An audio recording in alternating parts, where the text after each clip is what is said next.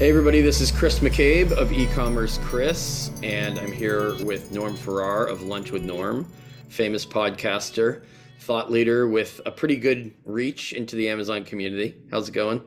Good. How are you? Good. We wanted to get this out today or recorded today and posted very soon because this is the week, right? It's a week of fantastic revenue growth and sales, but it's also the week where strange things happen, abusive attacks, anti-competitive behavior spikes. Historically, in the Wednesday into Thursday, Thanksgiving, and then Black Friday timeline. But lately, we've been seeing attacks the week before, a few days before, and that's why we're going to hurriedly post this in the next 24, 48 hours. So I guess I would start, before I get into my list of the crazy new things, new attacks that we've seen sprouting up, I wanted to kind of pick your brain for what you've seen in terms of brands questioning, is this just an Amazon screw up? Is this an attack? Do I know the difference?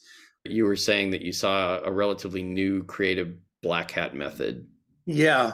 So, this is my love-hate relationship with Amazon because I love selling on it, but sometimes when this stuff comes up, it's hard to resolve.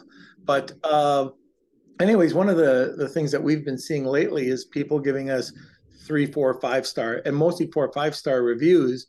They give us praise, but then they put in a really negative comment like, "Oh, I love the product. The customer experience was awesome. Packaging was great, but my dog could have choked or could have Mm-hmm. been a choking violation." And then right after it comes the same choking violation. Whoops, there goes my mic. Terrible. Anyway, it's happening. People are getting suspended and they're doing it in a very positive way. Well, it's a backhanded compliment, right? Oh, yeah. I loved it, but I mean, it sounds like there's two intentions. One is to hide within the review negative comments. And then secondarily, they have other buyer accounts on other orders that leave a choking hazard or a safety hazard review that mentions the same stuff, choking, harmful, whatever it might be, in a negative review. Maybe they follow that up with a 1 star or a 2 star with the same kinds of, is that fair to say, with the same kinds of Yeah, comments? I think Yeah. that's fair. I did notice, and this was overkill, but on one listing, I saw 23 of these come in a week, and they were all over the board. But I've seen it where it's only been a few. But this is something that started happening this year, and leading up to Black Friday, I'm sure it's going to happen frequently. Yeah, the black hat fraudster type sellers and services get creative around this time of year for a reason. If it's an older style, obviously fake complaints, bogus intellectual property, complaints that have nothing to do with the kind of product it is, like they've just copied and pasted negative comments they made on a totally different item. Sellers have all month or all year to figure out how to defend themselves against those. But people don't necessarily figure out within days or hours how to contend with these newer kind of creative attacks. And that's a problem because there's no established appeals path. People panic, open a bunch of cases, call account health reps for advice that account health reps won't have because they won't know much about it yet. Or they'll just start writing to Jeff, right? And how does that go? Well, I think Jeff's getting ready to send his girlfriend into space right now, and Jeff has many other competing priorities and how the numbers look at the end of Q4. First of all, Amazon's already publicly capitulated that they think the numbers will be down this Christmas. Whether it's down from last year or down overall is another story. But what we've seen lately, in addition to what you and I just discussed, is requests for inventory to be pulled due to a product recall that doesn't exist. And I can get into the weeds on that one in a minute, but just to go through the rest of the list, fake food or safety complaints for consumables when the items aren't even consumables, and just generally mystery stuff where there's a message that asks you for something, certificate of analysis, ISO certified lab test for the products that these people sell, that's got nothing to do with it. So they're being asked for compliance documentation, basically, that has nothing to do with their product. And what it looks like to us is that people are abusing the reporting process by making up fake complaints, sending it to abuse teams, and the abuse teams at Amazon are just rubber stamping them as valid or legitimate and looking at the seller for 2 seconds and saying, okay, well, just take the listing down and send a warning. That's incredibly alarming at this time of year. Mm. So I guess my question to you would be, do the brands you hear from, work with, and so forth, do they know this stuff? Do they know that they might get an off the wall accusation that has nothing to do with their product? And will they just assume it's a glitch or a technical issue and start opening cases, or will they understand that they're being attacked? Well, I've seen this happen about 2 years ago, but they would come up with a compliance issue. And the brand I was working with would come back and do a plan of action and show that they're under compliance. Everything was good. And then around the same time, and this always happened, Black Friday or Prime Day, same compliance issue came up. We don't know why, we don't know how, but Yeah. it always took us out of the game for that period of time. These are things that, as a seller, you've got to be aware of, that it can happen. If it does, you've got to try to solve it somehow. And it's part of being resilient. I mean, there are going to be times that this happens, but the main thing is to figure out what happened and then create a risk a risk evaluation plan.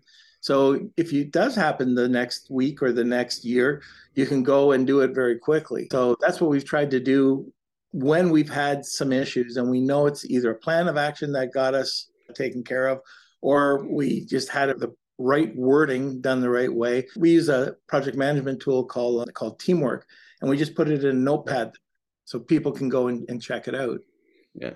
And one of the reasons we're talking is, like, a past example was the idea that people were making async contributions in other marketplaces. The brand didn't even sell in Mexico, Canada, UK, whatever, but their listings were getting taken down in the US because of async contributions or flat file overwrites to vacant fields in the async contributions in other marketplaces. Right. I mean, and Amazon wasn't even hip to this for the longest time. Abuse reporting is what pointed it out to Amazon. They were kind of slow on the uptake. So you have to be prepared to kind of look in these, open these areas up that you don't think about every day. Look under a few rocks, right? Because sometimes this is going on and you're not even like aware of why Amazon's asking for stuff. That's what concerns me the most. Some sellers just say, well, this is just a mistake. This is just wrong. And they open the case and they bang on the table saying, fix your stupid mistake, Amazon. They don't realize that to Amazon eyes, it looks valid initially. Yeah, and it's funny that we're talking about this today because I hadn't looked at my email, and then I just sent you a message saying, give me a minute. I saw that one of my products are suspended. So I got to see what the problem is after this call. Yeah. So, I mean, initially there's an evaluation process, as we saw with the pesticide problem last year, the year before. Some of the sellers we worked with did have language in their listing that had to be deleted, and they had been properly flagged, at least within the parameters of how Amazon wanted to flag listings. But they had terms like antimicrobial, antifungal. They did have terms that were keywords for their pesticide investigations, right? So we could delete that language from the flat file, update the listing with catalog, petition for reinstatement, and that would work. If it didn't work, you could fix that easily with a couple of appeals. But there were people who were flagged for pesticide who didn't have that language in their listing. Somebody had gone in and monkeyed with their async contributions and added terms that would get them flagged, Right. back-end keyword abuse, simply by putting the word pesticide in, I mean, among other terms. And we're still seeing that. Like a year and a half later, keyword abuse is still rampant. It still works. The only difference is it can be solved a little bit quicker because Amazon itself knows more about the problem and the nature of the abuse.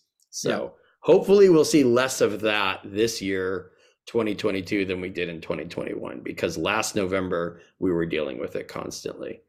But there is that immediate moment where it's like, well, is this me or is this somebody else doing something? Or is it actually like a technical issue? I mean, if it's a technical issue, fine, open up a case with support, get a ticket opened, have somebody research it. But just, I would caution people to keep in mind, don't assume it's a technical issue, for one thing. And secondly, sometimes Amazonians will tell you, whether it's support or any other reps, even account managers will say, I think this might be technical in nature, but it's because they don't understand that you're getting attacked, and they don't understand abuse, and they don't understand how it happens. So do some Q&A before you dive in and say, hey, Jeff, help me out here. Jump off that $500 million yacht. Help me fix this. Pass this on to executive seller relations. I mean, what do you see people doing, I guess, is my question. Do they escalate it right away? Do they ask themselves tough questions? Is it a hybrid? Yeah, it's a bit of everything. So it might be opening up a case right away. It might be doing some examining. It might be getting somebody to try to either reinstate or figure it out, contacting you and trying to figure out what's going on. Because especially if you're a mid to more advanced seller, every day that you're down is costing you big bucks. So I'd rather get it solved right away and out of the way.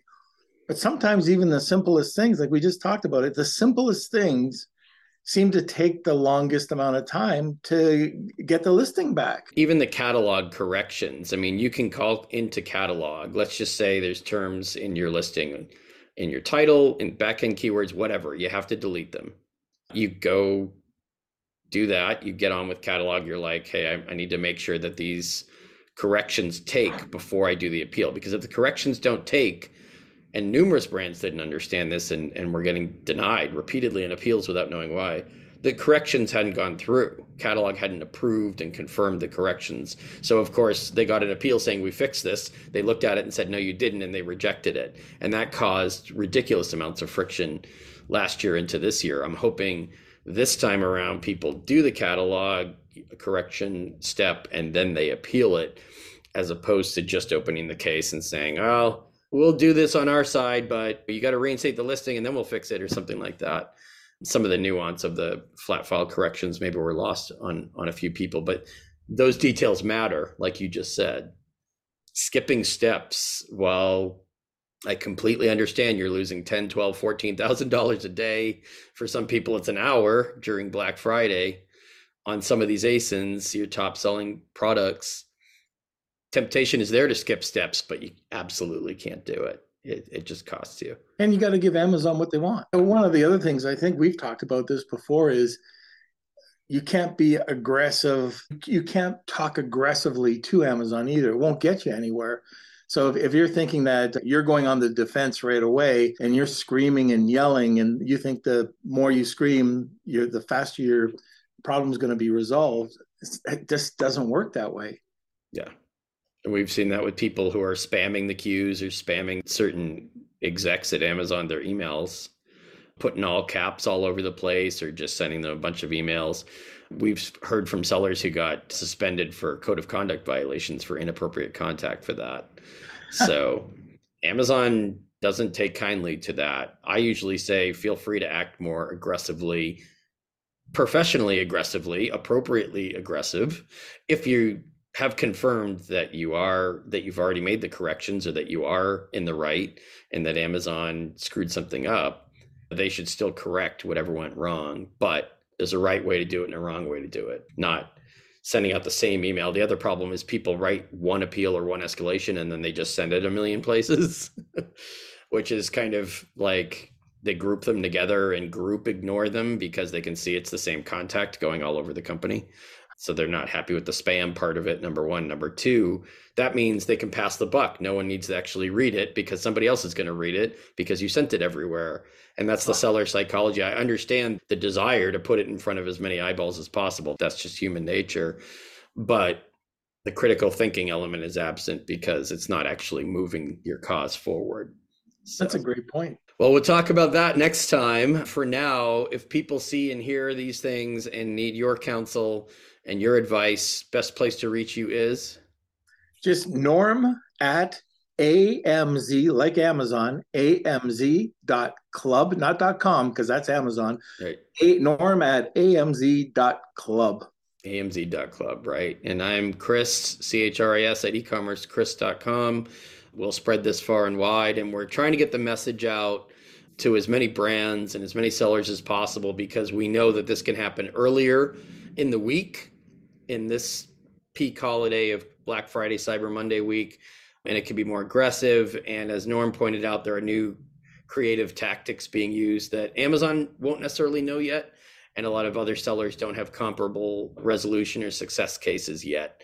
And you might have to kind of get creative on your side and compose some unique content to fight it. So thanks again, Norm, for joining me. You're very welcome. We're always talking about this stuff, so I'm sure I'll talk to you again soon.